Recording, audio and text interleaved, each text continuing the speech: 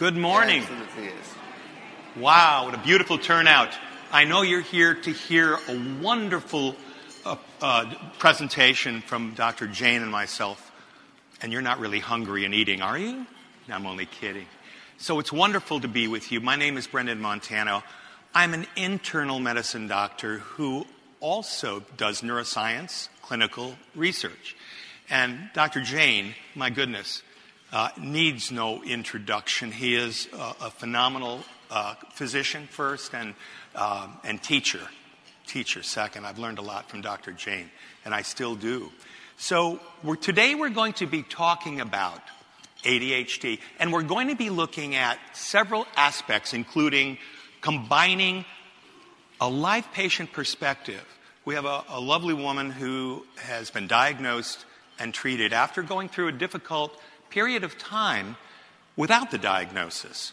So you're going to meet Tabitha, and you're going to also look at her journey through the primary care setting and finally getting a diagnosis, okay?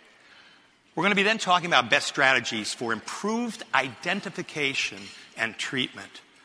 And it's crucial that we keep this diagnosis high on our index of suspicion.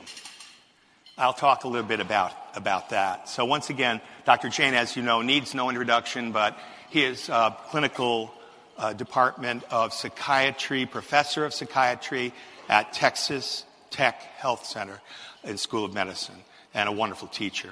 I am going to move through the disclosures quickly. There's really it's a good CME opportunity, and I don't think we're going to be talking very much off-label. If we do, we'll let you know.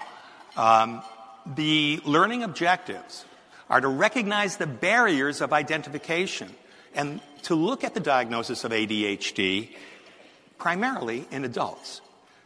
And then Dr. Jain will describe the pharmacological properties of all the short and long-acting stimulants that are approved for treatment of ADHD, including their mechanisms of action, safety, efficacy data, onset and duration, and treatment response, and how to monitor patients through that part of their treatment, making sure that you optimize their treatment. Incorporating a patient-appropriate stimulant pharmacotherapy is really the mainstay of our treatment. It doesn't mean we don't look globally, and I know Dr. Jain looks globally, as I do, at treating with exercise, very important, good nutrition, sunshine, all the good stuff, okay? So we're going to be looking at global treatment, but focusing primarily on pharmacotherapy. And then we're going to take and have a nice discussion with our patient. That's where it really is at. Tabitha is going to teach us. We're going to be able to see what it was like from her perspective to navigate through the world of medicine and primary care in particular, and finally to arrive at a diagnosis and get treatment, okay? So let's launch into, and by the way, I do clinical research on one side of the office, clinical medicine on the other. So I'm facing this every day, as most of you are. If you look at the data in our communities in the United States, national surveys, replication, Kessler, et cetera, 8% of children have ADHD, 6% of adolescents have ADHD, and it morphs to 4.4% of adults. Now, that being said, you're looking at full symptom recognition, and you're looking at a definition in DSM-5. That is not 100% of what's going on, and I bring your attention to a recent publication by Steve Ferrone and Joe Biederman, where we know that 16%, 15.9%, I believe it could be 16.9%, roughly 1 out of 6 patients has impairing ADHD symptomatology, and that's not in that last slide. So it's a much larger group of people than we recognize. If you add 16% and you add 4%, you're at 20%, 1 out of 5. And I would suggest to you that 1 out of 5 has impairing ADHD symptoms. That's a huge problem. And it's not addressed in our medical education. It's not addressed usually in our medical practice, although it's becoming more likely to be addressed. Etiology. Well, we do know, as you saw in that last slide, that there is a high correlation between genetics and ADHD. It's similar to bipolar in terms of family connection, family history, which is so important. And you will find that children of ADHD adults or adult parents of ADHD children frequently are going to have ADHD. That's a real important place to screen. Okay? And we know, because of that this is a highly genetically transmitted disease. Now, if we look at, that's nature, how about nurture? If we look at the environment, there are several environmental factors, too many right now to go through in a detailed list, but some of the most important. Premature birth. Your child, I think, if I'm not mistaken, Tabitha, right? Your child was premature? Yes, he was. Yes. Her child has ADHD as well. Okay? Low birth weight, small gestational age, and prenatal tobacco exposure. And not just tobacco, but alcohol. There's odds ratios. The odds ratios go up the more substance use and abuse goes on. And if you look at the odds ratio for combination of alcohol abuse and tobacco, it's about 9 times more likely. So it's an interplay of genetics and environment, okay? Socioeconomic factors do take another nasty turn, and they can also be precipitating this disorder.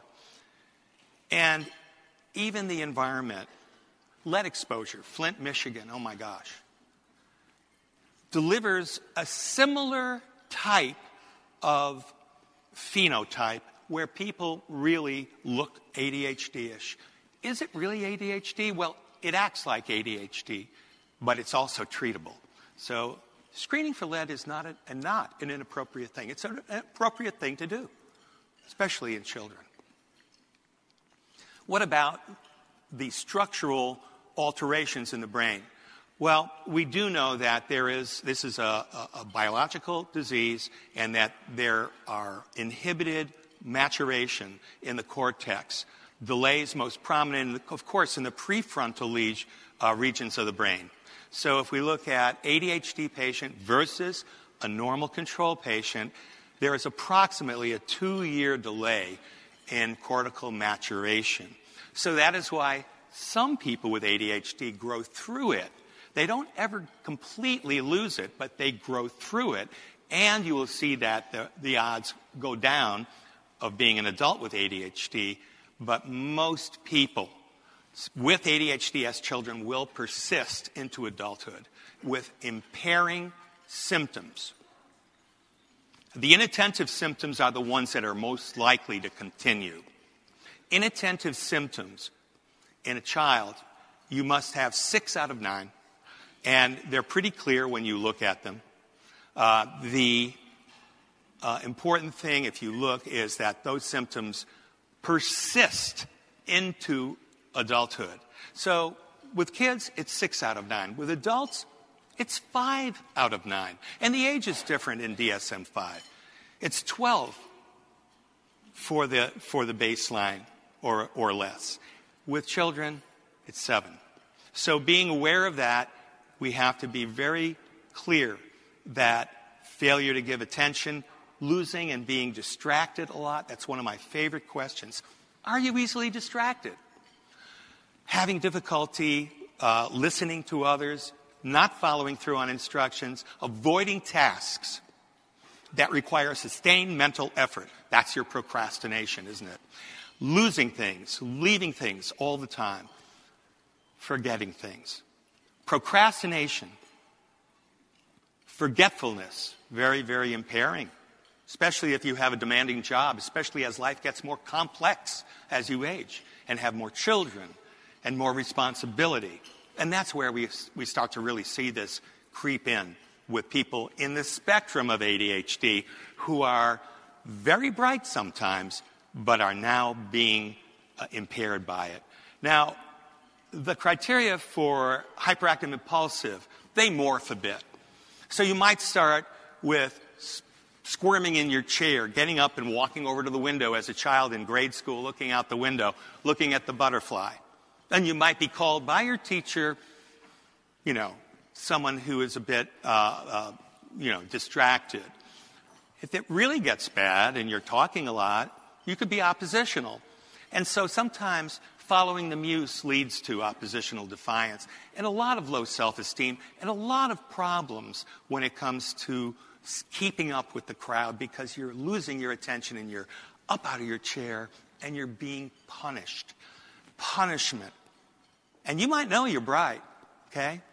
But you're being punished. Fidgeting, leaving the seat, running around, having difficulty. Now, these are the childhood criterion that were developed by consensus. But when you move into adulthood, you have a tendency to internalize. And when you internalize, often you'll find other ways of letting go of the energy. You might get a job that's very physically active. Perhaps you're a bartender. Okay? Perhaps you are someone who is a car salesperson, and you're selling one car to one person, turning and doing the exact thing to the next person, running outside to show the car, constantly moving, constantly working. Tabitha is going to tell you a little bit about some of the ways she has internalized the hyperactivity, okay? So very important that we look at that as well. And, of course, impulsivity is really a problem and often leads to problems with relationships, much higher rates of divorce, jobs, much higher rates of job turnover. I'm not going to stay. You can't wait. It's not like there's another day to sit down and think about it and have a discussion. You're impulsive. You're going to act on it quickly. Impulsive decisions can be dangerous as well. And that is why there's so much problem with the law and with getting arrested and being incarcerated, okay, as we're going to see. Most important, and Dr. Jain will address some of this as well, are the comorbidities. Usually there's two ways that people present when they come in with ADHD. They either come in saying, Doc, my coworker got diagnosed with this, and I see it in myself. Do you think I have it? Or my son was diagnosed, but I know doggone well that I'm just like him. Do I have it? So they're going to come in asking if they have it because a relative, friend, or someone in their family has it. That's one way. The other way, with comorbidity. 50-50. And when they come in with comorbidity, the three primary comorbidities, mood disorders, depression, anxiety states, very, very common. And finally, substance use disorders.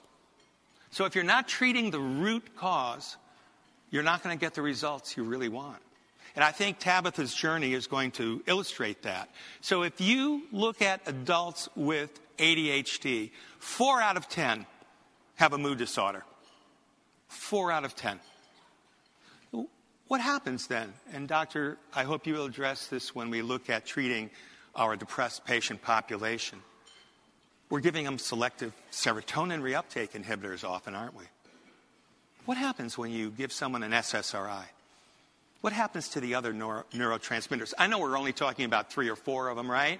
That's the wonderful statement that Vladimir made the other day when he said, we're playing a symphony with 3 notes. But you give serotonin, you often downregulate catecholamines. So dopamine downregulation, weight gain, sexual dysfunction, apathetic responses. Does it help ADHD? No. So your depressed patient population who has ADHD are going to be treatment resistant. One place to look. Always reassess. Always reassess. And this is the huge one. Okay? When we go to looking at who has anxiety and anxiety disorders, 48%, 47%. So I think you're going to see that as we interview our patient. But this is something that we need to keep in mind. Half the time you see your ADHD patient, it will be chaotic. They're in chaos. They're either losing their job, getting divorced, having a problem where they're going to get fired, or they're having substance abuse problem and really at risk for all kinds of distress. Okay? Impairing, oh my goodness. Repeated grade, failure to graduate, dropping out of school. By the way, dropping out of school has a much higher mortality at younger age. I had to drop that slide out because we didn't have enough time. But thinking about that, this is not only impairing quality of life, it's risking life, as we're going to see. Risking life. Involved in teen pregnancy, impulsive, forgetful, substance abuse, illness and accident. When you are going along and you're being punished, you're being picked out as not performing appropriately as a child and as a teen, your best friends become others who are having the same problem. And what happens is you're looking to calm the anxiety down. You're looking to use drugs that do that, alcohol, marijuana. You're also looking to try to get your neurons working properly and get the synapses firing and the networks firing in the frontal lobe. So it's very likely you might try cocaine or another methamphetamine, something that's really destructive and dangerous. So that being said, high levels in substance abuse population. At-fault car accidents, driven to distraction. If you have backseat remember, this disease may be moderate or severe or mild. So if you look at those who have moderately severe disease, if they have backseat passengers, the rates of accidents go sky high. This is another really concerning and problematic events that occur in the cascade or the journey of having ADHD. Okay? Being arrested. My goodness, look at incarceration. Look at incarceration. Our prisons are full of ADHD folks who never really had a chance and may have it now. So you're going to see that it's not too late to treat, and you're going to see that it can be transformational for people to be treated truthfully. Fired from a job, twice as many. But what I said about life, this is a large epidemiologic survey from, I think it's Denmark, correct? And the Danish survey was published in Lancet. Look at the odds ratios according to age of untimely deaths, increased mortality rates. 1.86 if you're less than 6 years of age. Between 6 and 17, 1.58. But look at 18 and older. 425% increase in mortality in adults with ADHD. We need to look at this. This has been replicated in other large epidemiologic surveys. It isn't just in the United States. It isn't a fabricated disease. It's a biopsychosocial disease, and it has mortality. So we must keep this disorder in our differential when we evaluate patients. That's one of the distracting things, especially in primary care, where you're seeing all these folks show up. Primary care is the primary mental health care network. But it's also every other network. And you're seeing everything from a sore throat to cirrhosis of the liver, to pulmonary fibrosis, to ADHD, to depression. And it's hard because you have a limited amount of time. And your perspective can be easily pulled away if you don't keep this as a high index of suspicion. We're not doing any favors to our patients. So, the effect of ADHD medications. This is, again, from the same study in Lancet, looking at the prevalence of injuries in children, okay, that's 6 and younger, and the difference that treatment makes. And if you look, you'll see the top line, which is non-treated children with ADHD, have a much higher rate of injury. The middle line, treated children with ADHD. As you progress in years, it does come to the same level as children without ADHD. Does treatment help prevent injuries? Emergency room visits? Absolutely. As a matter of fact, here is another look at decreased emergency room visits. 10-year-olds, 25% decrease. 11, 37%. 12, 30%. So, we often take breaks in our treatment, and I'm not a pediatrician. I think you are, Doc. You're pediatrics as well. So, if we look, we're seeing here that taking that vacation, that break from medication in the summer may have some ill effects also. And you have to weigh benefit-risk ratio for continuing treatment. This is another very interesting study by Chang looking at reduction in motor vehicle accidents. Wow, look at the motorcyclists way over on, as you look on the right side of your slide. Half as many motorcycles accidents when you're taking medication. I don't know what it's like for you, but boy, in Connecticut, we're driving along and we're in traffic, and all of a sudden, motorcycle just whizzes by, and I'm going, oh, I hope they don't have ADHD. But they probably do. Yeah. And so treatment makes a huge difference. Follow up with women and men. Dramatic changes.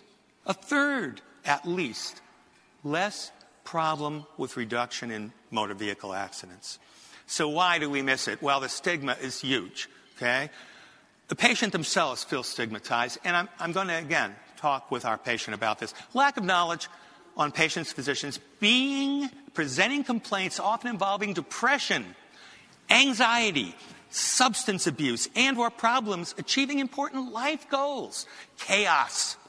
This is the most distracting thing. You get seduced by these other problems. And you may treat and forget to reevaluate. But if the anxiety is only a little improved, if the depression is improved some, but cognition is impaired more, if they don't respond, you must reassess and you must consider. By the way, everybody that has ADHD learns compensatory strategies. So the compensatory strategies are sometimes great. And if you are really intelligent, your compensatory strategies are even better. If they're better, you might not get diagnosed. So this is another study looking at your IQ and your ability to get finally diagnosed with ADHD. And you can see the curve. The higher the IQ, the older you are when you finally get diagnosed, the harder it is. Okay? So that's another important thing. ADHD, high IQ. I think Tabitha will illustrate that as well. So who should you screen? Family history of children with ADHD, treatment-resistant major depressive disorder, drug abuse, or bipolar disorder. 20% of ADHD patients have bipolar, 20% of bipolar patients have ADHD. And that can be tricky. We'll talk about that. The doctor will talk about that, Dr. Jain. Poor school performance, not reaching potential. Poor occupational performance, not reaching potential. Multiple divorces, multiple job changes, by the way. Motor vehicle issues, problems with the law, forgetfulness, procrastination, distractibility, forgetfulness. Those are the three common symptoms. Which is the best scale? How do you actually diagnose this? And by the way, my office staff is now able to tell me that I need to screen someone for ADHD because they know, oh, Mrs. So-and-so, she misses her appointment. She's always 20 minutes late. She always comes out of the room asking me questions about what you told her. So listen to your office staff, okay? But there's a wonderful self-report scale called the ASRS. You can get this at, I just named the site, Doc. It's CME, ADHDCME.com. ADHDCME.com. all of these scales are available, okay? And they're for free. And you'll get CME education on ADHD. I highly recommend it. So 6-question subset of the 18 items, 4 inattentive, 2 hyperactive impulsive. It's a real quick screener. This is what it looks like. If you have 4 of these in the light gray and the dark gray zone, it's highly suspicious that you have. It's a good survey. 97% pretty much ruling out if you don't have 4. So it's what a screener should be. It rules out. Doesn't necessarily rule in. You've got to go look further. And looking further means doing a further assessment with inattentive and hyperactive impulsive symptoms. That's the ADHD RS4 with adult prompts. Lenny Adler. Wonderful to if you suspect to get the screen positive, have them take this home. Give them another one for their significant other to fill out as if they were the patient. Have them back for another conversation. Wonderful. And if they have 5 of 9 and it's impairing, at least in their work, in their education, or socially, then you have a diagnosis. It's not rocket science. You have a diagnosis. So this is what it looks like. Hyperactive, impulsive is the last 9. But there's also an ADHD self-report scale available on ADHD.com. I highly recommend it. When Tabitha was first diagnosed, very often is 4 of 18, so it's 72, right, is the highest. I think you were 64, as I remember, Tabitha. She was 64. If you test her now, she's 11. 11. The goal is 21. That's where you want to be. So you have to reassess measurement-based care. Reassess. Use this, but also talk to your patient about the time that they're better. Perhaps they're much better in the mornings, but they lose it in the afternoon. Maybe they need a longer-acting preparation. So, again, Dr. Jain will address this for us as we look at a focus on treatment. So I'm going to turn this over to my esteemed colleague, and thank you for your attention. Thank you, sir. Good job. So you know how that one works. Yeah. Did Brandon just say that having motorcycles increases your risk of having ADHD? Is that what's wrong with me? Dude, I've had motorcycles since I was 16, and only recently, thank God, because of my wife, I got rid of them. But now the diagnosis is established. Well, good morning.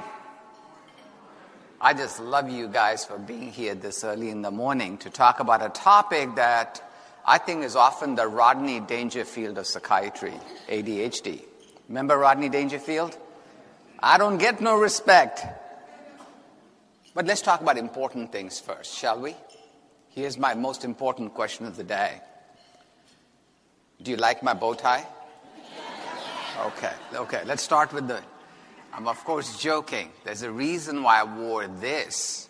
I saved this for this talk. I don't know if you notice what's on it. It's tiles. Or you might want to look at it as pieces of a puzzle. And the only way this tie works is every puzzle is willing to fit nicely into the next one. Similarly, in a patient's life, if a puzzle is missing, for example, if ADHD is missing from our thought, our diagnosis, it's all going to fall apart. So we need to give ADHD the major respect it deserves, because like a Shakespearean tragedy, I was 14 when I was forced to read Macbeth. I went to Catholic schools. When I say forced, I mean forced. And I, for the first time, realized some tragedies tumble upon each other. You make a mistake, and it converts into another mistake, and then another mistake that was unnecessary but only happened because you made 2 other mistakes, and it tumbles down. I think missing ADHD is a genuine Macbeth style, Macbeth level Shakespearean tragedy, because there's no disorder in psychiatry more treatable than ADHD. None. No question about it. So when I miss it, it's not a tragedy. It's a double Shakespearean tragedy, and I need to be careful not to do that. So let's do this. Brandon's already talked, thank you, sir, about comorbidities, but I want to impress upon you how badly comorbidities affect our patients. Think of it as a coward. Think of ADHD as a coward, a bully. They like to travel in packs. What I would like to show you is how bad this pack mentality ADHD has. Check this out. Most of the studies I'll show you are extremely recent, in the last 12 to 24 months. I want you to appreciate in college-age kids who have who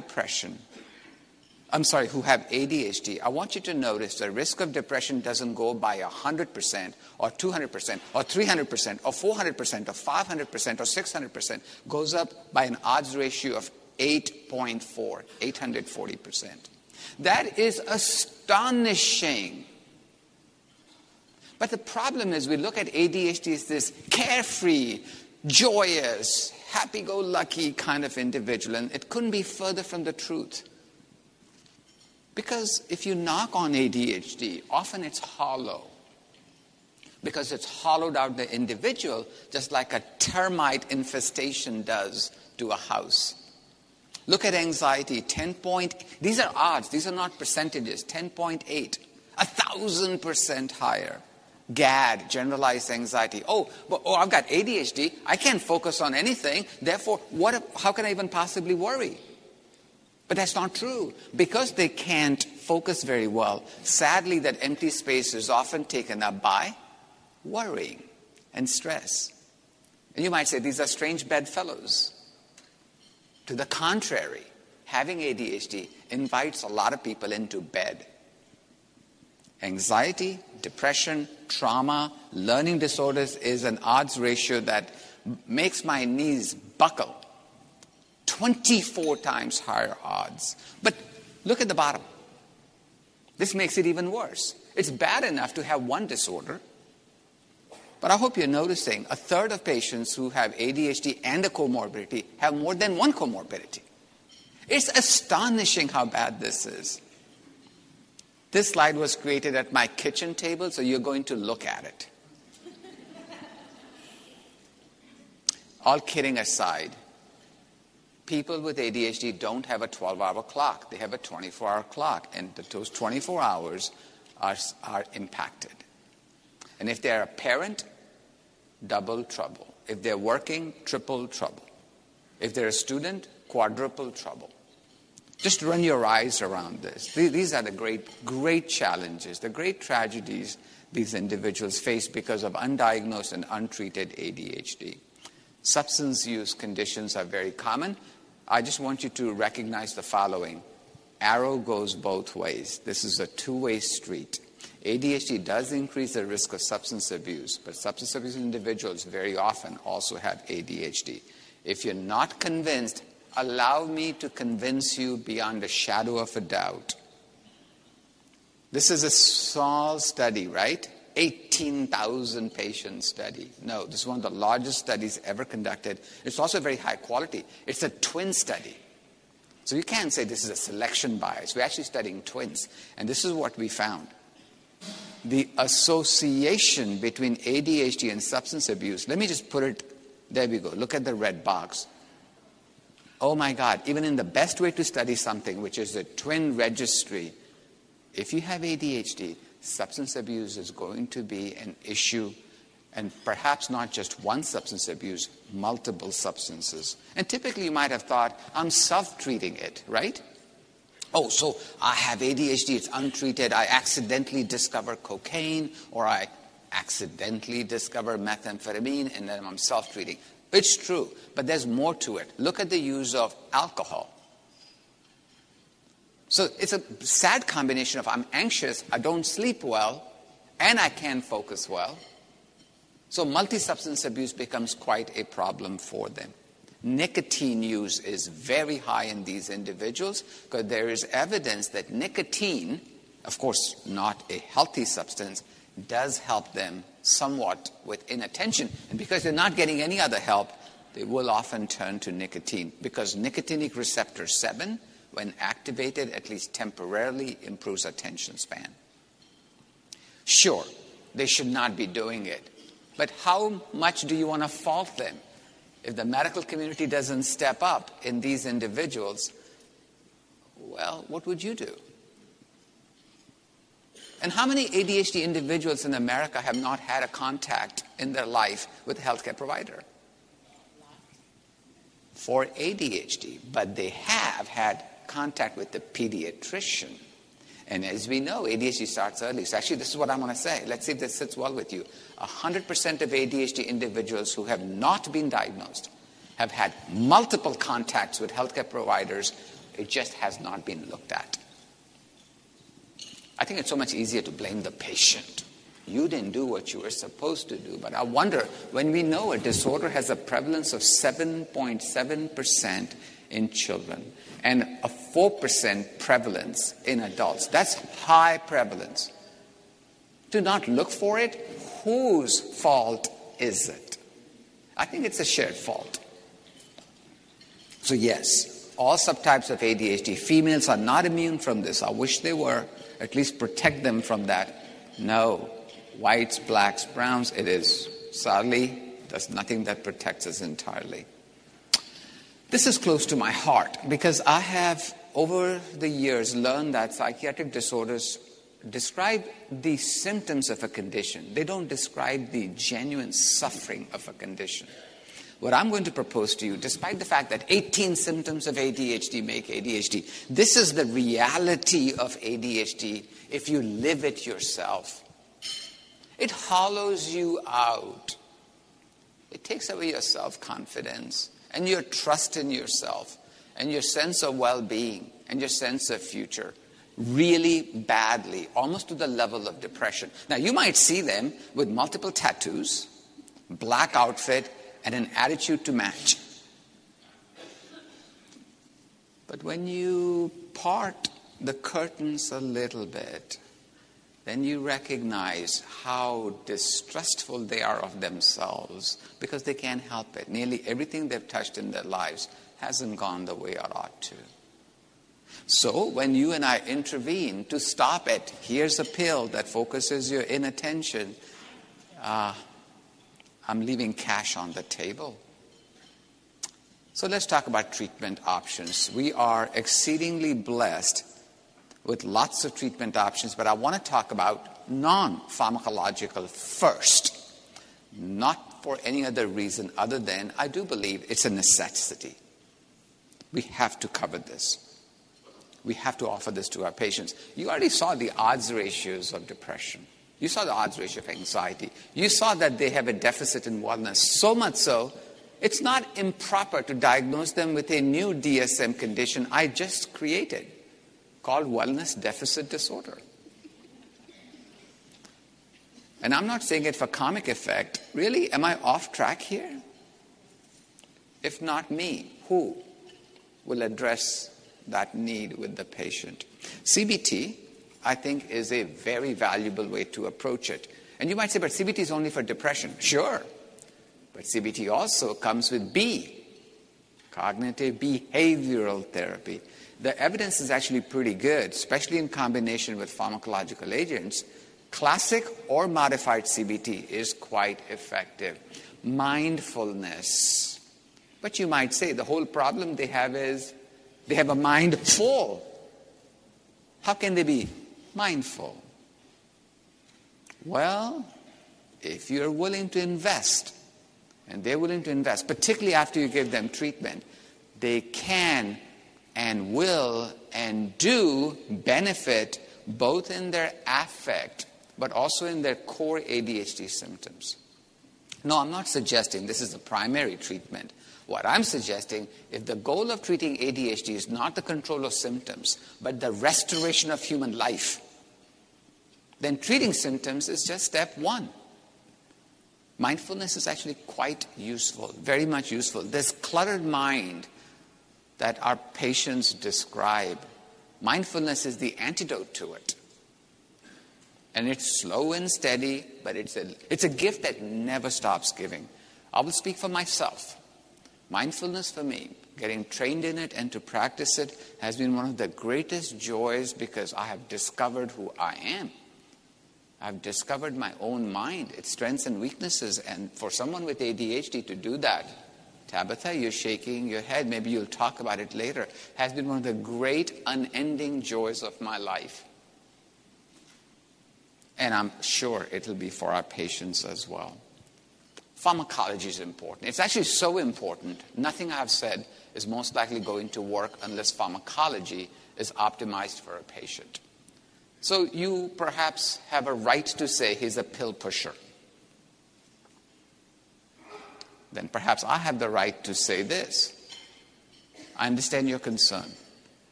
But with a disorder where my therapies have low effect size and medications have effect size that touch the ceiling of this tall ballroom, to not give it as an option to a patient is abdication of my responsibilities. It actually may be unethical for me not to actually alert them. But there are challenges. So we'll look at challenges, we'll look at strengths. So here we have the stimulants. We'll talk about them in some detail. We are quite blessed that more and more non-stimulants are available. I have done a few things in my life I'm very proud of. And this is one of them. I have had a role to play, along with you, Brandon, in developing many of these medications. So if you have detailed questions on them, and Brandon may be good sources of information. A few things. There are quite a few medications that simply don't work. We got to talk about what doesn't work so we can focus on what does work. SSRIs do not work for ADHD. In fact, there's emerging evidence serotonergic agents, pure serotonergic agents, actually can harm ADHD symptoms. Think about it this way. Don't you treat OCD with SSRIs? Good. Why do you do it? You say to help them. Help them with what? To actually diminish their focus on something that they cannot stop focusing on a routine basis. So if you look at patients who are on SSRIs chronically after 6 months or so, there's actually deficits in cognition that develop in a third of patients. Actually it does. So be very careful. Because you see a patient who's depressed and anxious and you say, let's just treat the depression and anxiety, then come back in 6 months and let's see what happens. Makes no sense. In fact, contrary to make sense, it makes great sense to not do it that way. But let's get into it. Now that we know where not to go, let's actually kind of figure out where to go. Atomoxetine is a solid option. But we'll talk about its weaknesses as well. It's a solid option for several reasons. It's a non-stimulant. It has demonstrated repeatedly that it can cover symptoms 24 hours per day. Weaknesses are too. It doesn't have a large effect size, but there's one more weakness. We tend to give it once a day. Why do we give it once a day? Help me, somebody. Why do we give it once a day? The drug has a half-life of 5 hours. Because that's how it's marketed. But the reality is that drug really is a BID drug. And if you give it BID, tolerability improves very dramatically. Japan, for example, it's a very popular drug. Over there, it was always marketed BID. So Japanese clinicians just, I guess what I'm saying is, make sure you wag the tail, not the tail wag you. A good drug, but it can be dramatically improved in its utilization if I think it out a little bit. And by the way, at the bottom, you will see in green, I have made sure side effects are reported as well. Orosmethylphenidate, this is Concerta. This is another effective and generally well-tolerated treatment option. Clearly is. Methylphenidate as a compound has repeatedly demonstrated efficacy. Here's just one study I'm showing you, but there's a great deal of data. This is an appropriate intervention to use. There is, of course, the D formulation of methylphenidate, Focalin, ER. Guess what? That too, in good studies, has demonstrated effectiveness. But you really want to ask yourself, effectiveness in what? What am I looking to do? And even though we often undercount the importance of hyperactivity and impulsivity in adults, patients are very bothered by it. And more importantly, they're very impaired by it. If you can't sit through meetings, if you can't let your spouse finish his or her sentence, if you aren't patient with your kids, if you speed, and if workplace catches ADHD just like that. Here I'm happy to show you. Look at the breadth of the spectrum. It's both inattentiveness and hyperactivity and impulsivity. The challenges, of course, with stimulants are, like this one in particular, it doesn't cover enough hours. So you're forced to use it twice a day. Well, then you can't sleep. Then you're forced to use a short-acting later and a long-acting earlier. So there's some challenges. But that's okay. So besides the methylphenidate class, we have the amphetamine class, right? So, of course, we've had the mixed salts, Adderall, Adderall XR. Useful.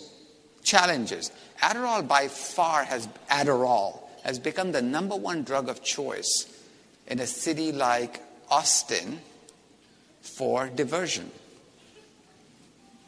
And first I thought these are just bad kids. This is horrible. Until I found out after my kid graduated from UT and 6-7 years later, he told me how much Adderall he used. I'm like,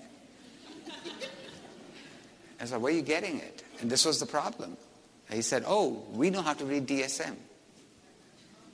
So he and his friends, I'm going to admit this to you. This was a shock to us, obviously. He's a good kid, but because everybody was doing it, they were taking it to study, but they were doing it for some other reason. On Saturday nights, they would take up to 20 milligrams of Adderall. For what reason? So that they could drink more and not be drunk. And this is routine. He says it's easier to find Adderall on University of Texas campus than marijuana.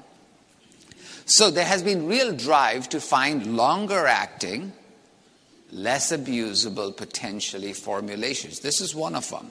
This one is lisdexamphetamine. This is Vyvanse. And the reason why this has been such an interesting compound is, even though it is D-amphetamine gets married to lysine, which is an amino acid. It's a marriage made in heaven, man. Nothing breaks it up. Okay, something does break it up, but very slowly. It gets broken in the bloodstream by RBCs. And therefore, the arrival of the drug, it leaches out. It is a more prolonged release without a major bump initially. And the advantages of that are considerable. Let me show you the advantage. This is the way to look at a medication. Not just what do you do to my inattention and hyperactivity, but what do you actually do in a workplace setting? It's a beautiful study. And if you look at it all the way from hour 2 to hour 14, if you look at LDX, which is of course Vyvanse compared to placebo, it's actually effective for a prolonged period of time. We have made no strides in 70 years in coming up with a better stimulant. It's very interesting. Methylphenidate was released in America in 1951. That's a long time ago. But amphetamines came in America in 1937. That's really long time ago. And guess what? There's not a third stimulant. So the real advances have been in changing their delivery or changing the compound by making it a prodrug. That's it. But that's okay, because these drugs have such large effect sizes. So here's one way to do it. There's another way that just came out 2 or 3 years ago, a triple bead formulation of mixed amphetamine salts, and this one is called My Day Is. My Day Is long. I guess that's what they were going for. That's my guess. What do I know about marketing? But it actually fits its profile. The evidence is quite good. Actually, I did this study. This is one of the oldest slides I'll show you today. This is from 2008, 11 years ago, but we did the study in 2005. And again, I hope you appreciate, we are going beyond the realm of symptom control. That is only so much. What I need to know is things like, would you check this out? A functional scale. How much easier has it become to live with your ADHD? How is your wellness doing? How's your performance in your daily activities? How are your relationships with your family, your children, your coworkers? How bothered, how concerned are you? What's the level of daily interference? And the answer was, we were able to demonstrate that this particular triple bead formulation had a positive impact on all of those elements. If there's one way to look at ADHD through a new lens, this is it. This being, look at symptoms, of course. But I could correct all your symptoms and not improve your life. Yeah, I want to do both. I want to do both. These poor folks have such deficits in so many different issues. There's a couple of special issues I wanted to bring to your attention. This is a fabulously interesting slide from one of my favorite countries, comes from Ireland. Watch this. This is what they did. They asked a group of people who had ADHD and controls to come into the laboratory setting, but the laboratory was designed like a hotel. And they were all asked to be hotel clerks for a day. Watch this. And then they were asked to perform tasks like checking a guest bill, proofreading, a leaflet, sorting stuff. Stuff you have to do. So watch this, because this will, at least for me, completely changed my thinking about ADHD. They did make a lot of mistakes. That is no surprise to you, right? If you have ADHD, you make a lot of mistakes. The real surprise for me was how much they wouldn't attempt anymore. So often we ask this question, correct me if I'm wrong, if I'm interviewing for ADHD. How many mistakes do you tend to make? What goes wrong? How forgetful are you, right? Those are the questions we ask. I may need to add one more. How much do you not do because you learned the hard way not to try it anymore? So it now becomes an issue of omission and commission. And I never used to ask that. I think what ends up happening is human life with ADHD starts this way, and quickly they learn, avoid, drop out of school, stop doing this, therefore you have less impairment. It's okay to work the night shift. It's okay to not go to graduate school. It's okay to stay in this marriage that is not good, but who are you going to find? And it narrows it down. Have you seen that in patients? Yes, you have. So yeah, this was very instructive to me. It's not that they just do things wrong. They've learned the art of avoiding things because they know, or they have learned the hard way. Don't go there. With stimulants, it's very important not to see them as all good, all bad. They are challenges. We have to be aware of cardiovascular issues, diversion issues. We have to be aware they can often also induce sadness and apathy and anxiety. Therefore, put your hands on 10 o'clock and 2 o'clock of the steering wheel. I will often tell patients, if we change medications, it's not a sign of failure. It's a sign of our desire to get it just right. A good trial of a stimulant should be 4 weeks, not 5 weeks. Either do it my way or hit the highway. Very selfish approach here. There's no reason to be on a stimulant for 4 months, 6 months to find out if it's right for you. It's just no need. 4 weeks, my way, hit the highway. Often the challenge is the wrong medicine or the wrong dose. And by the way, don't avoid it in situations we used to avoid it. Oh, he's got a history of substance abuse in the past. He was a cocaine snorter. And yeah, I just cannot give him a stimulant. Yeah, you have to be more careful. Definitely don't use a short acting. Definitely don't do that. Don't give them like a 90-day or whatever. But to avoid giving such patients a long-acting stimulant is an abdication of responsibility. It really is. But this is different than what I was taught. I was taught, give them dizipramine. Why dizipramine? It doesn't work. Doesn't matter. They can't abuse it. See how I proved my own hypothesis? So, no. now we're thinking whatever is effective for them. If a non-stimulant is effective for them, we'll do it. If it's not, we will do it. But don't avoid it. But if you do use a stimulant, control the numbers, but control the duration. If you control the duration, it can be very helpful. The other big worry that was there, it's been eliminated, is this one. That has to do with cardiovascular risk in the average patient who didn't have risk to begin with. Not in any evidence. Let me go back so you can see how big the study was. It's about 800,000 patient years. So it's not a small study.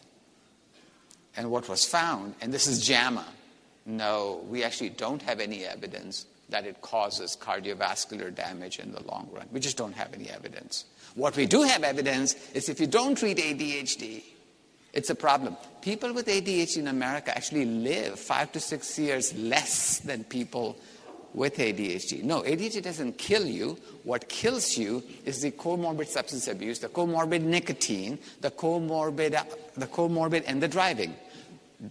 Death in girls who have ADHD under 18 is 400% higher than a girl who does not have ADHD under 18. Because girls tend to have actually quite low rates because they're better than boys in many, many ways in terms of so many things. But if they have ADHD, it is quite dangerous. And when does a girl who's 18 or 17 drive? Well, morning, evening, afternoon, night. I do need coverage around the clock. So let's start wrapping up our conversation. I'm going to invite you guys in just 2 minutes. The way to diagnose it, of course, know your DSM symptoms. My very good friend Brandon is completely right. Have a very high index of suspicion. You see a comorbidity, you got to check out for ADHD. It's that useful. And it takes only 5 minutes. Make sure you evaluate for educational, occupational, and social dysfunction. That's where the gold is often. If there's persistent impairment, why do you have it? Get family history. Family history is so incredibly helpful. Have you guys noticed red grapes hang with red grapes and white grapes hang with white grapes? Have you noticed that pattern? Or am I the only one who spends too much time in vineyards?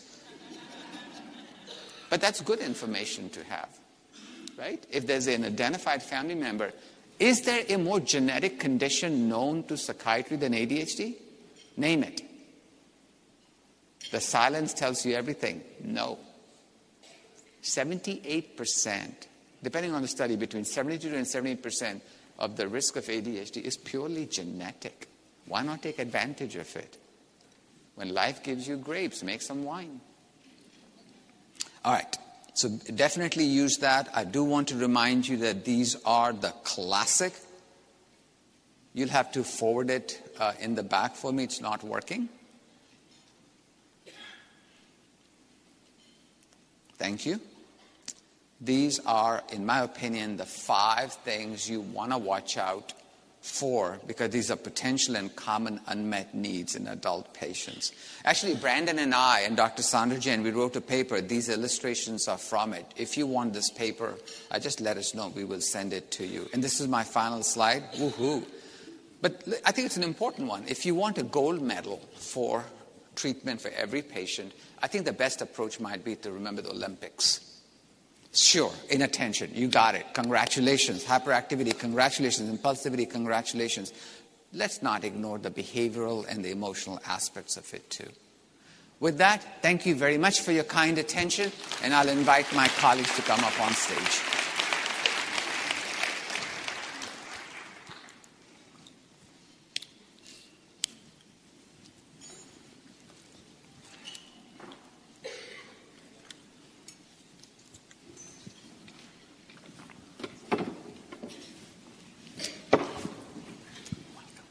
So Tabitha, please sit down. Tabitha's here voluntarily to share her journey with ADHD. You first got diagnosed about in 2016 or 17, correct? Great. Okay. Yes, it was late 2016, so just about 3 years ago. Yeah. Can you give us a little information about what happened to you when you went to see your doctor? I had been diagnosed with depression and anxiety since I was 17, 18 years old, and I had been on medications, and I was going through a very rough time. I had been transferred to a different courthouse. I am a judicial marshal. We do the job of a bailiff in Connecticut, so I had been transferred about an hour away from my home, and my son, who I share custody with his father, had to go live with his father 5 days a week, and that was very difficult for me. My daughter had just left for college, and things were rough. I was more anxious. My job conditions there weren't good. I wasn't treated very well, and I had a lot of anxiety. So I went to go see my doctor. I was also very impulsive. I was binge eating at least once a day. So things weren't good for me. And I went to go see my doctor and reached out for help. I was on an antidepressant, but it wasn't working. I was anxious. So you went in with a lot of anxiety. You were having a lot of work problems. You're a single parent, and you had been treated with an antidepressant, but you weren't getting better. No. Okay. So chaotic. To say the Life least. was chaotic. To say the least, yes. Okay. And then what happened? In late 2016, 2017, I was put on Vyvanse, and things started to change for me. Previously, my head wouldn't ever be clear. I always internalized everything. I was not coordinated. What I thought was what I called performance anxiety was actually me I was very clumsy. I had no self-esteem. I always thought everybody was looking at me. So, like I said, I always internalized everything. Oh, are they talking about me? Are they staring at me? Did I do something wrong? And things started to turn around. My head was clear. I started to feel better about myself. I started going to the gym every day, and I started to like myself.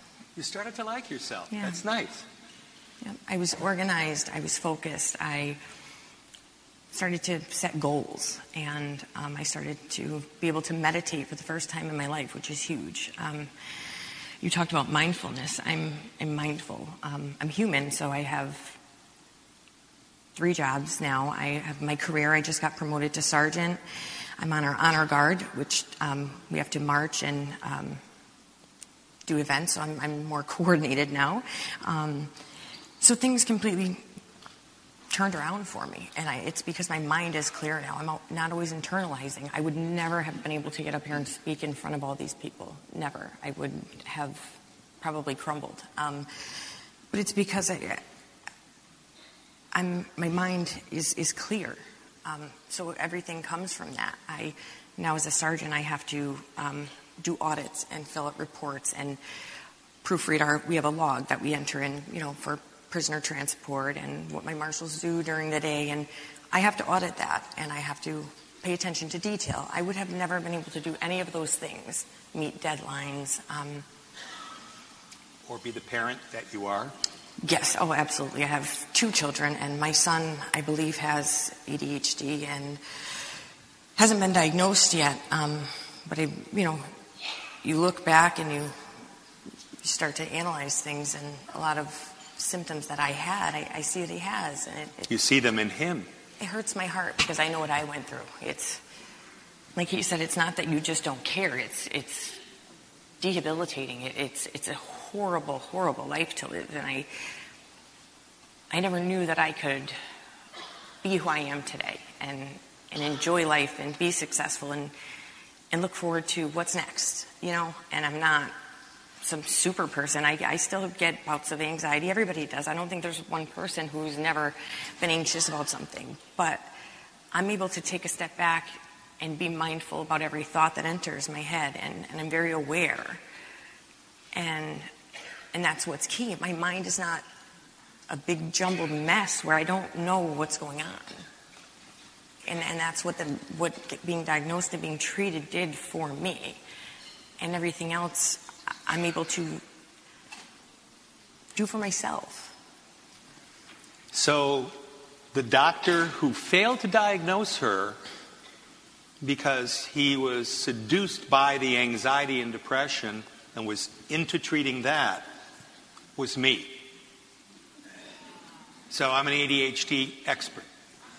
So if I can be wrong, if I can be misled, if I can be very easily swayed into not thinking about ADHD, then you can as well.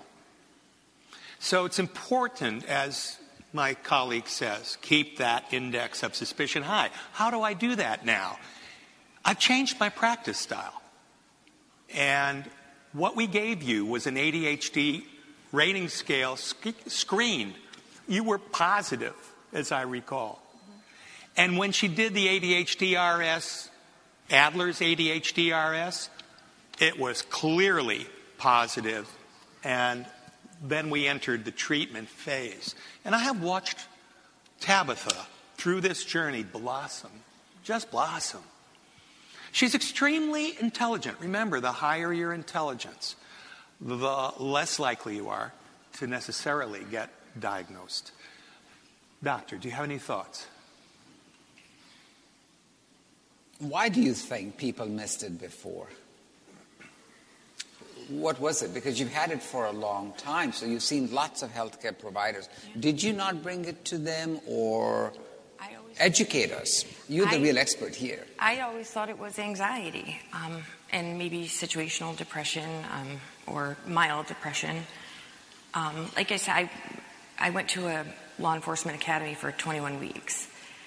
And what I diagnosed myself as having performance anxiety was actually just lack of coordination, being clumsy, having accidents. And I'm so much better. I'm not perfect, but I think that's just who I am as a person. But I am so much better than I was before since being diagnosed and treated. And it's amazing. I'm a completely different person than I was, and I'm so grateful because my mind is just not running all the time. I feel good about myself. I was telling Dr. Montano yesterday, I have a saying that I'm flawsome because I'm awesome with my flaws. And I would never have been able to say that before because I actually have self-esteem and self-confidence now, whereas before I would have never had that. I didn't like myself. Like I said, I always internalized everything. Nobody liked me. Are they staring at me? I always wanted validation. I was a people pleaser, because I didn't feel it within myself. And now I don't feel that. And it shows because I'm just more concerned with doing better and just making sure that I'm aware every day of, remaining positive and being healthy and my family and my kids. So I want you to know you don't look like the same person I met in 2016. Oh, right. Well, 15. Or 15. Diagnosed right, at 16. Right. She has, when I say blossom, I mean she's been promoted, by the way. She is now going for a lieutenant, if I'm not mistaken. Yes. So she's got aspirations. You were very intelligent. When you graduated from the academy, were you not, or your associate's degree? Correct. Your average was 3.5? Yes. So in spite of the impairment, and she never really turned, she smokes. We're working on that. We're working on that. But otherwise, she never turned to the other impairing drugs and that we see so often, marijuana and other drugs. So, and not that marijuana is bad. We're legalizing it in Connecticut. But it does calm people down, doesn't it? Mm-hmm. So, but it's interesting that you had a journey that was free from that. You used your intellect to get through as far as you have, and now you're taking off like a rocket. And you are feeling good about yourself. Yeah. And her son, by the way, premature, right? Yes. How about the rest of your family? How about your mother, your father? Well, I don't know that. I was also a premature baby. You were premature. Yeah. I think that my mother has ADD tendencies, but I don't believe has ever been diagnosed. Sisters? My sisters, I believe, a couple of them do as well. I don't know that any of us as siblings have been diagnosed, besides myself, formally diagnosed. So I would encourage people to look into it and not be ashamed. There's such a stigma on mental health, which is getting better, but especially ADD, and there's nothing to be ashamed of. It's not, it's not getting help is probably the worst thing, and acting like a crazed, depressed person, I would be more ashamed than who I am today. I was, like you said, impulsive. I had road rage. I cried. I was depressed. I binge ate every day, and so she has another impulse control disorder, by the way, and that surfaced through this process, through this journey. We discovered she was a binge eater. Impulse control problems do hang together, don't they? They're good buddies sometimes. They are cowards who travel together. So some of us might say, not knowing very much, how can someone be so inattentive and still binge eat? Help us understand how what seems paradoxical can occur at the same time. It was uncontrollable. I was just impulsive. I can't really... Was it a way to, because I couldn't focus on things, overeating became kind of a way to soothe yourself? I could control, and it was kind of like, it felt good while I was doing it, but after it was not so good. Felt bad after. So it's a way to relieve the stress. Yeah. I see. And it was probably the one thing in my life that I could control. And your self-esteem, by the way, she has the combined type with inattention and hyperactivity, impulsivity. Interesting, she was talking about what she used to do when she had to sit like she's sitting now in a room of people. Can you talk a little bit about that?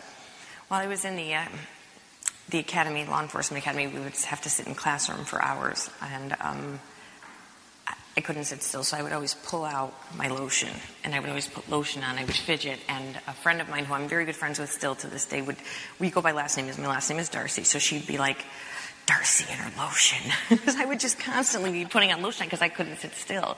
So we still joke about that, even it was 6 years ago, but I couldn't sit still, so I would just do something, and it was lotion. So it was always lotion on my hands, lotion on my hands, lotion on my hands. And she was like behind me, and she would see me, and she said that she'd always be like, Darcy and her lotion, what is she doing with that lotion all the time? But it was because I couldn't sit still, so that was what I did, because I could not sit still. Yeah, so there's been a lot of change. Yes.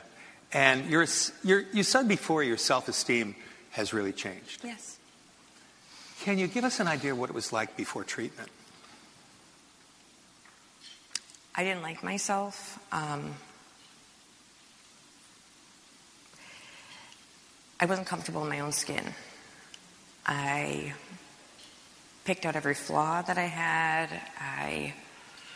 If I made a mistake, it would go through my head all day. I would just keep going over it and over it and over it and over it all day. And now, of course, no one likes to make mistakes. I still don't like to make mistakes. But what I do now is I learn from it, and I use it as a stepping stone to be better. I don't let it torment me. And that's what it did. It would go over and over and over and over in my head all day. And it would torment me. How about your skills as a parent? Your skills as a parent. How have they changed? Drastically. Because of impulsive behaviors, I would be a yeller. I'm not a yeller anymore. I like to say that I respond rather than react. I'm able to take a step back and respond rather than just reacting and yelling. And it's so much better. It's so much healthier for my kids, and they see it. My daughter's 21, but my son especially, because, it's difficult with him, especially that I'm almost positive he has ADHD. It's very difficult. And my heart hurts for him because knowing now what I didn't know, he can't help a lot of his behaviors. Sorry if I get a little emotional. It's okay to get emotional. I appreciate it. I get emotional too. You give me permission when you do it, okay? So my heart hurts for him. So responding rather than reacting now for him is probably huge.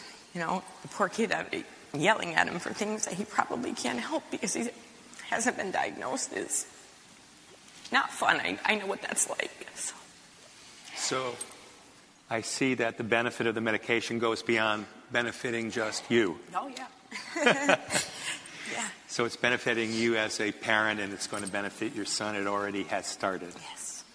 Thank you so much. Thank you. I'm for being grateful for courageous. You. Yes. Thank you.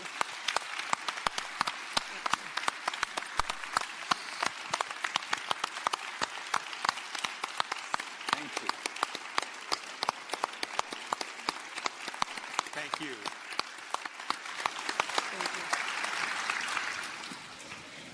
So, questions? Tabitha, did you see the very last slide I showed, which was the Olympic gold medal kind of thing? So I showed it as an academic, but do you think I was on the right track, that success in ADHD is control the inattention, control the hyperactivity, control the impulsivity, but help change the behavior, but definitely also look at the emotional inner life of the person? Oh, there it is. Do you think those 5 circles I created, is that the reality of life for someone with ADHD? Absolutely. I couldn't agree more. It has changed my life. Okay. Being diagnosed. Could you give us some words of, thank you. Could you give us some words of advice as a final thought? What can we do better when we see patients who seem to only have anxiety or depression? Now that you really have great expertise, how should we go about trying to parse it out and to not miss the ADHD? Some pearls of wisdom? The questionnaire was huge. If there's something inside, in my field, we always say due to training and experience. I think you guys can do the same thing. If you have something in your gut that even tells you just ask the questions. Ask the questions. If they don't meet the criteria, well, at least you asked. It's better than to not ask. Because of Tabitha, every new patient I see is given an ADHD RS 6-question screener, along with a PHQ-9, along with a MDQ, along with the GAD-7. That is true. That is true. What about side effects? Have you had significant issues with side effects, and how have you and Dr. Montano managed that? I did initially have some side effects when I gradually went up, and we just came down a dose, and I have been fine. So dose adjustments are okay. Well, Brandon, we have a lot of questions. Will you stay with us so that we can, as a team, address that? Is that okay with everybody? That's a textbook. And that's awesome. That means we are connected. We're thinking this out. May I pose some questions? I'll hand you a bunch, and then we can do that. So let's wait on ARS, Brandon, just for a few minutes while we get that going. All right. Do you want to start with your first question, sir? Okay. So is it okay to use B2 with stimulant? Benzodiazepines. I'm sorry, benzos? Is it okay to use a benzodiazepine with a stimulant, comorbid anxiety? Obviously, it's a judgment call. You must make sure that the patient is compliant, adherent, and not abusing alcohol. And, judiciously I do from time to time, yes. Because it is very, very good for immediately alleviating the anxiety and getting results. Sure. So. I'll add, if I may, a couple of thoughts to it. How about you consider this in a specific patient, using atomoxetine. So even though it's an ADHD medication as a norepinephrine reuptake inhibitor, we've demonstrated it quite well that atomoxetine in patients who have ADHD and social anxiety disorder, for example, is unusually effective. I'll give you another option. If you want to try and avoid benzodiazepines or minimize it, how about using the following? A stimulant with clonidine, a stimulant with guanfacine. I am taken aback by how effective that is. Benzodiazepines have one more challenge. Addiction is one of them. But the other challenge is benzodiazepines routinely harm attention. So temporarily, I agree with you, but if there's a way to diminish it, it's in the patient's best interest to do so. So can you address the diagnosis and treatment of an adult patient greater than 65 years of age? It happens. It happens. You know, normally as we go along, as we age, there is less demand. So our lives become easier from the stressful points of view. But there are some who continue to lead a very active and a very demanding, intellectually demanding sometimes, life.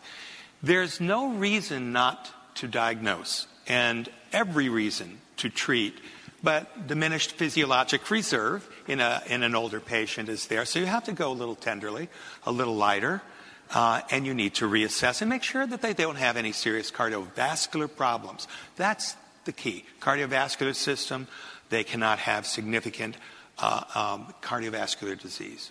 Yeah. My oldest patient with ADHD some years ago was actually, how interesting, 65. The reason why he came to see me is because I was taking care of his 7-year-old grandson. Okay, fine. So I'm taking care of her grandson. But grandma, after watching the 7-year-old son get better, told her husband, "You either go see the doctor or I'm leaving you." I thought that was a little over the top. But it wasn't over the top. She said for 40-some years she has had to deal with his impulsivity, his anger rages, his depression. And she said, I thought that was part of Johnny. But after having seen the grandson improve, she said, it'll be a tragedy for you to die an old man and have to live with it. So we did treat him with the stimulant, with the caveats you reported, and they would both come see me for their appointments together. It was, I took care of him till he turned 72, then he moved on someplace else. Please, let's not practice the art of ageism. Yes. Every human being deserves to be treated. Respect it and diagnose and treat appropriately. Yeah, especially now that I'm getting older, don't you dare practice ageism. Yeah. So I have one here, and I think this is key. How do you balance the efficacy of stimulant meds with the anxiety side effects for people with comorbid ADHD? This is very interesting. I'm glad Tabitha is here. How is your anxiety today? You're only on stimulant, correct? Correct. How's the anxiety? So I don't take any antidepressants anymore. Nor benzodiazepines? No. So? I don't, like I said, I'm human. I do get anxiety, but I don't have it on a daily basis. We did some dose adjustments. So I'm personally okay, but I do practice daily meditation. I do practice mindful breathing, and I exercise every day. Oh yes, I did. I loved your slide. So every person is different. I practice mindfulness and breathing, and I'm always aware of my thoughts. So, do you have less anxiety? Oh my goodness, yes. ADHD is a very anxiogenic illness. So it's a stimulant, and interesting, you didn't bring your lotion today, did you? No. I mean, I have lotion, but I'm not putting it on all day. I don't like ashy hands. So counterintuitively, her hyperactivity and impulsivity have gone way down. Her anxiety level has gone way down on a quote-unquote stimulant. So it's not, and it's interesting. You have an interesting question over there. Should we call it something other than a stimulant? I think they're far more broad spectrum than we recognize, right? When we train stimulant, ADHD, we kind of, we all like to believe that we are very broad-minded, but sometimes when you say benzo, you think one thing, you say stimulant, one thing, but you are living proof. If you do things right, you can get umbrella effects, a shadow syndrome effect that can be helpful. But again, if you didn't get all the help, to add a SSRI, SNRI to that treatment mix would be perfectly legitimate way to do it. On an antidepressant with the... and she was able to stop the antidepressant when she was... And that was a choice of mine. I chose to stop the antidepressant and do mindfulness and meditation. So that was my choice. I have a quick question from our... Oh, okay. Thank you. Maybe just one or two more questions and then we can go to ARS. We have a colleague here who wants to know, when you were having binge eating episodes, did you specifically go after sugary foods in order to feel better? Or was it just food? It was just food, but sometimes it was sugary foods, but sometimes I was telling Dr. Montano when I got out of the academy, I started at the courthouse and there was a food truck and I would eat 2 chili dogs every single day at lunch with French fries. But then I would have like a candy bar in the afternoon. And that was every single day. Well, 5 days a week. I see. She shared with me earlier today that since she's recovered with the ADHD with your help, she's lost 60 pounds and obviously changed her life around. Thank you very much for being with us. And thank you again, Tabitha, for being